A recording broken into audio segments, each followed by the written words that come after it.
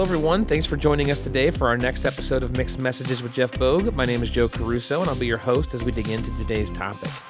Well, from news sources to comedians, from friends to advertisements, it seems everyone has an idea of how we should think and live and make decisions. But when everyone disagrees, how do we cut through that noise?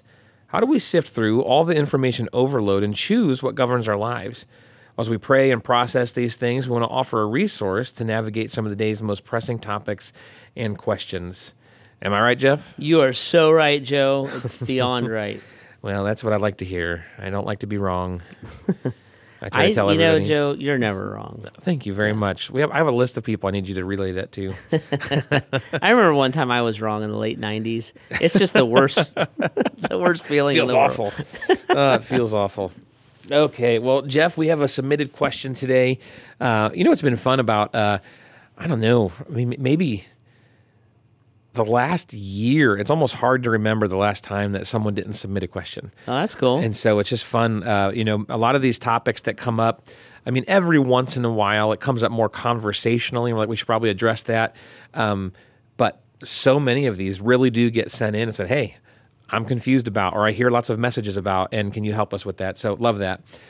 Today is kind of two related questions for one episode, and so they're very, very similar. Kind of dive into these, and just kind of the caveat, they have a lot to do with kind of the Catholic faith, the Catholic tradition.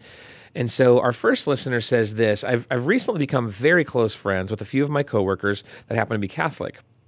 We often have discussions about our different beliefs, most of which are very respectful of each other. However, I find myself locking into the history of the church and Protestantism as a whole. I've listened to various podcasts. I've read numerous articles on Martin Luther, who seems to be a sore subject for Catholics as he turned a whole sect of people away from Catholicism, and that of which was very obviously much still alive today.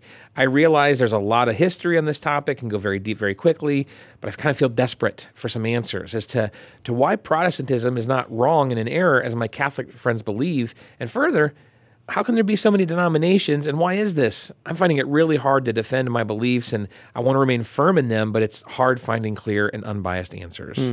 So, Jeff, yes, how on earth would we navigate that conversation? In love, with gentleness, with respect, and in friendship. The question, it's almost layers of question is what I feel like that is being asked here. And one layer is the layer of how do I get along with someone that I don't fully agree with? And then the next layer is, are they right and are we wrong? And then the next layer is like, what does Jesus say about all of that, right? So on the friendship level, I'm like, have respectful, patient, thoughtful conversations with someone, and then you kind of have to discern in that. Are they trying to convert you to a different segment of the faith, Catholicism, or are you just talking about the differences? And so one of the things that I learned years ago when I'm sharing Jesus with somebody is the best way to get someone to allow me to share my faith with them is to allow them to share their faith with me. And so I do that all the time. I get witnessed to more than you can possibly imagine, but I have a security. I'm always affected by people's sincerity. I'm always affected by if they are thoughtful about their faith, their thoughtfulness, but none of that is dislodging me. I'm not wrestling with what I believe or why I believe it. So I think you just have to start by discerning that. I think the second layer of that is like, what do I believe? Is it right or wrong? And I would say that when it comes to the Catholic faith, I believe that there can be people who would call themselves Catholic who have a genuine relationship with Christ. If you said, do I think all Catholics are going to hell? I'd be like, of course I don't think that. There are people who genuinely love Jesus, genuinely believe in salvation by grace through faith, and genuinely are pursuing Christ in healthy ways. I would look at people like that and I would say, I think that you have encumbered your walk with God. If you believe in Christ and Christ alone, and you believe that Jesus alone, not the church and not works, Jesus alone is the source of salvation, then I believe that you can have a real relationship with Jesus and be in a different tradition. I just think you have encumbered yourself with a tradition that's not necessary. And for me, it harkens back, ironically, to Peter, when he and Paul were having conversations about how, if you're a Christian, do you also have to be Jewish? And how does all that intersect with each other? And Peter, ironically, was the one who was like, yeah, you got to be circumcised, you got to be Jewish. And Paul's like, no, you don't. It's salvation by grace alone. So I think that's one element of it. So I don't throw by a long shot everybody who's Catholic into a bucket and say, well, you guys aren't going to heaven. But if you ask me about the beliefs of the church, what Martin Luther did, and by the way, Martin Luther was not a perfect guy. No. And should not be deified. No, not at all. Or vilified, probably, but should not be deified. He had some real personal issues and had some things about his view of Scripture and theology that I don't agree with either. And so that's why there's such a wide variety of Protestantism, everything from the Lutherans all the way over to like a Grace Church and everything in between, so to say, because I would not just agree with Luther, down his 95 points. But what Luther was saying, in essence, was this. If I was going to put it into its core, what he was saying was the Catholic Church is not the source of salvation, and it is not the source of truth. The Pope is not the source of salvation and not the source of truth. The Bible points to Christ alone as the source of salvation and the Word of God as the foundation of truth. And so the biggest difference between a Catholic and, let's say, a Protestant evangelical, which is the camp that we would kind of fall in loosely, is Catholicism is going to look at the Bible at times. It's going to look at tradition and pronouncement of the church. The church said that if you're a priest, you can't be married. So they're going to look at traditions and pronouncement of the church and doctrine and theology of the church. The theology of the church says that you have to go to catechism. A bibliocentric Protestant is going to look to the Bible. And we're going to look and say, let's always refine what the church thinks or does based directly against the Bible. And if there is a difference between how one group or person interacts a part of the Bible and another group or person interacts a part of the Bible, we're going to still say that maybe neither one of them are wrong, they're just different.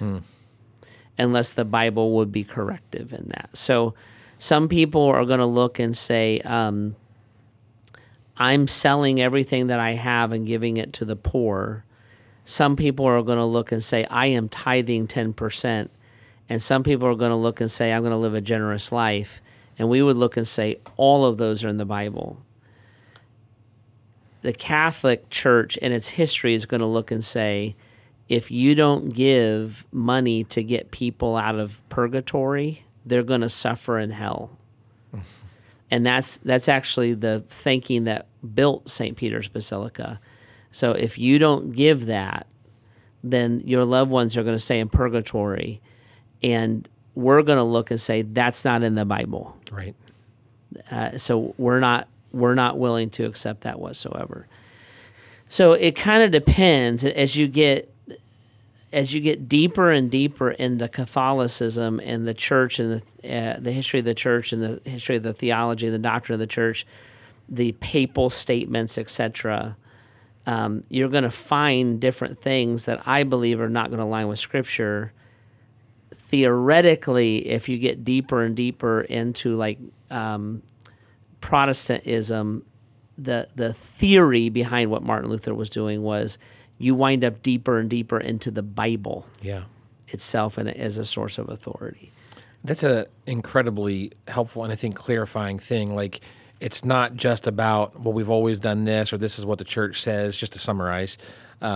It's certainly not what the Pope says. Like, we're going to keep going back to Jesus, keep going back to the Word of God. That's the foundation. That's the basis. So every time all these other things are built on, they can't be seen the same, and that would be one of the major differences. And so even as you look at some of the then unique practical differences, most of those are going to be rooted in, well, the Catholic Church established this at one point. The Catholic Church, the Pope said this at one point in time, and therefore it became, we must do this as a church.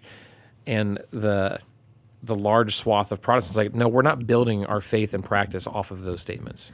That's right, and you just go into different things like we're going to look at a Protestant evangelical bibliocentric church like Grace is going to look at things like the papacy, and we're going to be like, we don't see a pope, and the Catholic Church is going to look and say, well, Jesus said on Peter the church was built, and we're going to look at the scripture and say, Jesus was saying on Peter's proclamation that you are Jesus the Christ, was the Messiah. you are the Christ, Son of the living God. The church is built. So we built the church off of the proclamation that Jesus is the Christ, the Son of the living God. And we're going to go into the languages, and we're going to go into the blah blah blah blah, the history, etc. And we're going to come to that conclusion because we believe it's biblical, not because we believe it's church history. Baptismal regeneration. So when you're baptized as an infant, you become a part of the Catholic Church, and that secures a place in heaven. Well, we're going to look at the scripture, and we're going to believe that baptism is a reflection of salvation, and salvation is something that you have to receive. It cannot be forced upon you. Why do Catholic parents have their babies baptized? Because they love their babies. Yeah. You know. So we're going to look and say, no, we think that when you're old enough to understand your need for God and what God says about you, you should respond to Him. Salvation is through grace, by faith, not by a work. Baptism is a work, communion is a work, confession is a work. It doesn't mean that all those things are bad. It just means it's not the source of salvation. So there's a fundamental difference.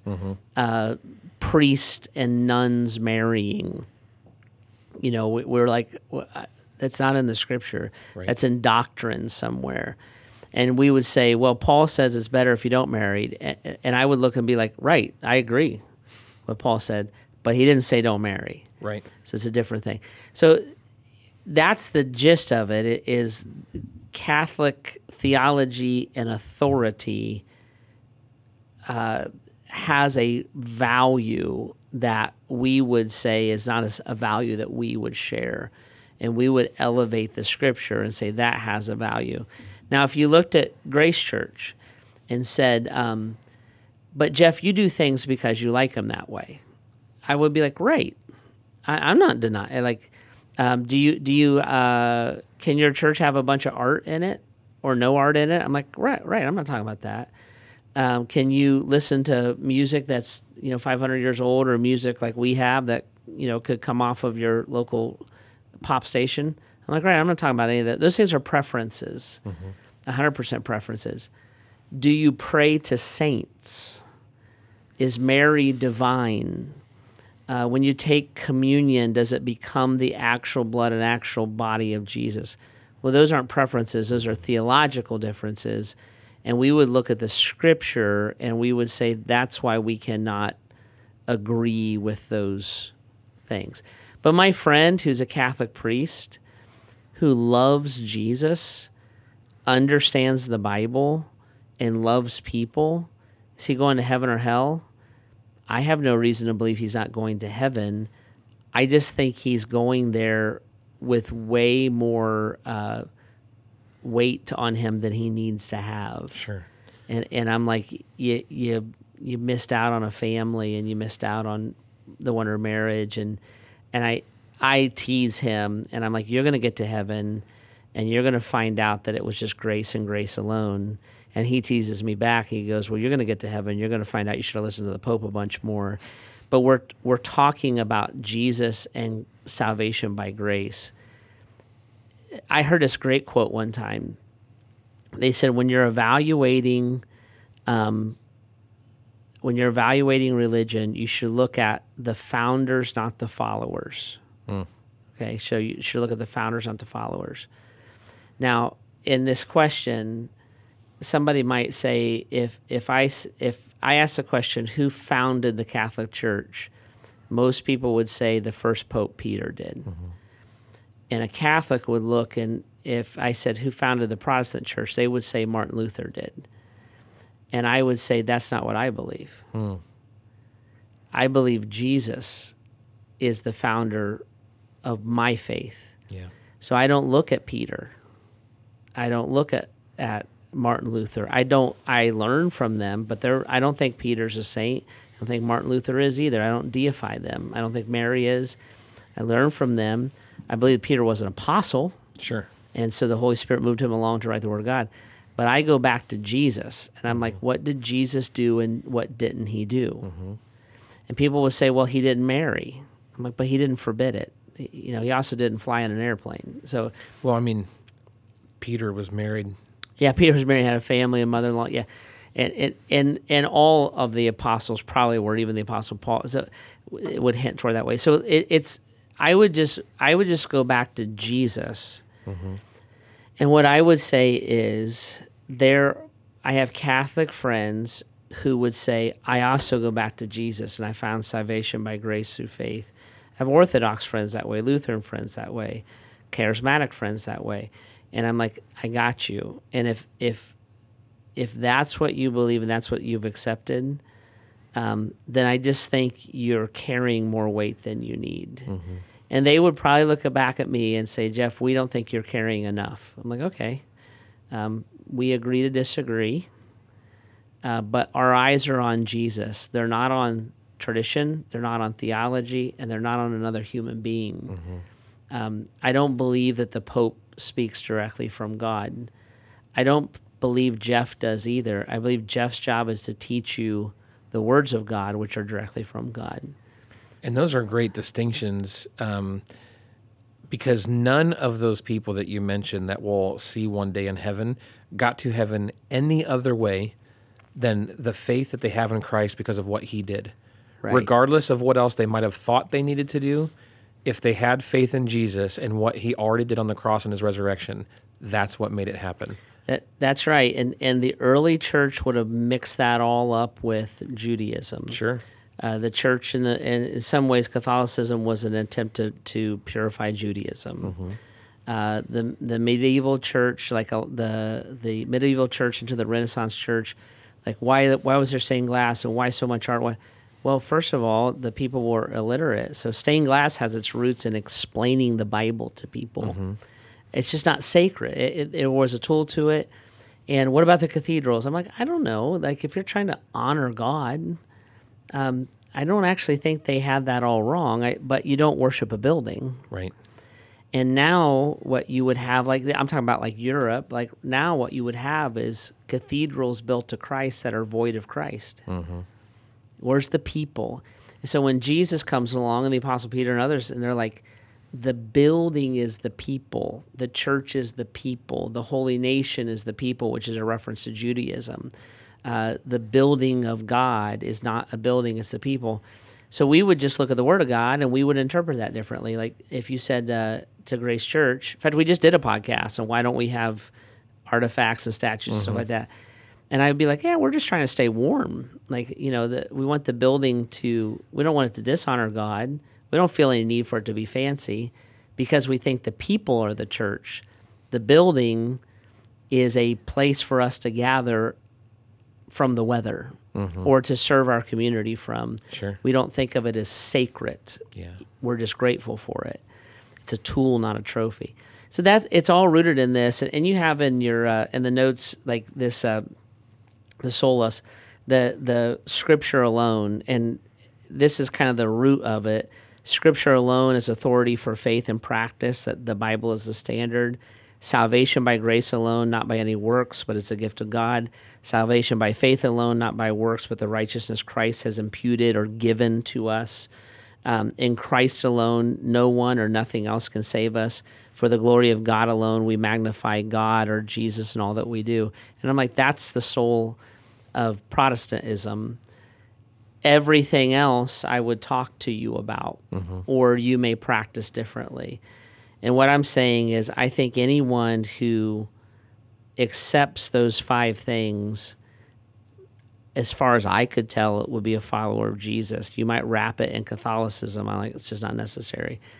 I think what's hard about that is, I think in Catholicism, a lot of times the more you study not what the individual, who I'm talking about, but what the church believes, you might find that it's hard to believe what the church believes. And even like my friend who's a priest, the Pope will come out with an edict, and he's like, well, he's not actually practicing 100%.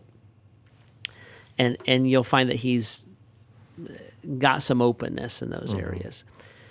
So I would just say to our friend who wrote in, our friends who wrote in, I would say, interact with the individual. If it turns into an argument, drop it.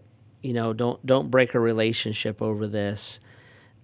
If there's a lostness, if there's I think I'm going to heaven because I got baptized and I'm done, then I would press into that and share Jesus more closely. I would just do everything that I could to preserve a relationship. And if you believe that they believe that it's salvation by grace through faith in Christ alone, and you've like kind of affirmed that, I'm like, okay, you kind of live with that one. If you do not believe that, then you keep sharing the true hope of who Christ is. Yeah. Now, I'd like to do kind of a cap here at the end to kind of address another question related to this. As a matter of fact, you hinted at a lot of principles that engage this question as well. But could you add just a little bit of clarity specifically? We had another listener write in asking for explanation on like the difference between communion and the Eucharist. The Catholic believing that the bread and the cup, they become the real flesh of Christ, the real blood of Christ, whereas those that are not Catholic would not have that belief. It would be symbolic. Can you add any clarity to that, just kind of as a closer on why that's so important? It's so important because it's really what Jesus laid out in Scripture. Jesus is the one who made it a metaphor and an illustration, not us. So it was at that Last Supper, he took the wine and drank it, and he's like, this is my wine. It's a metaphor. This is my blood. Drink it, remembers me. And then he broke the bread. This is my body. If Jesus wanted that to be literal, he was there. Right.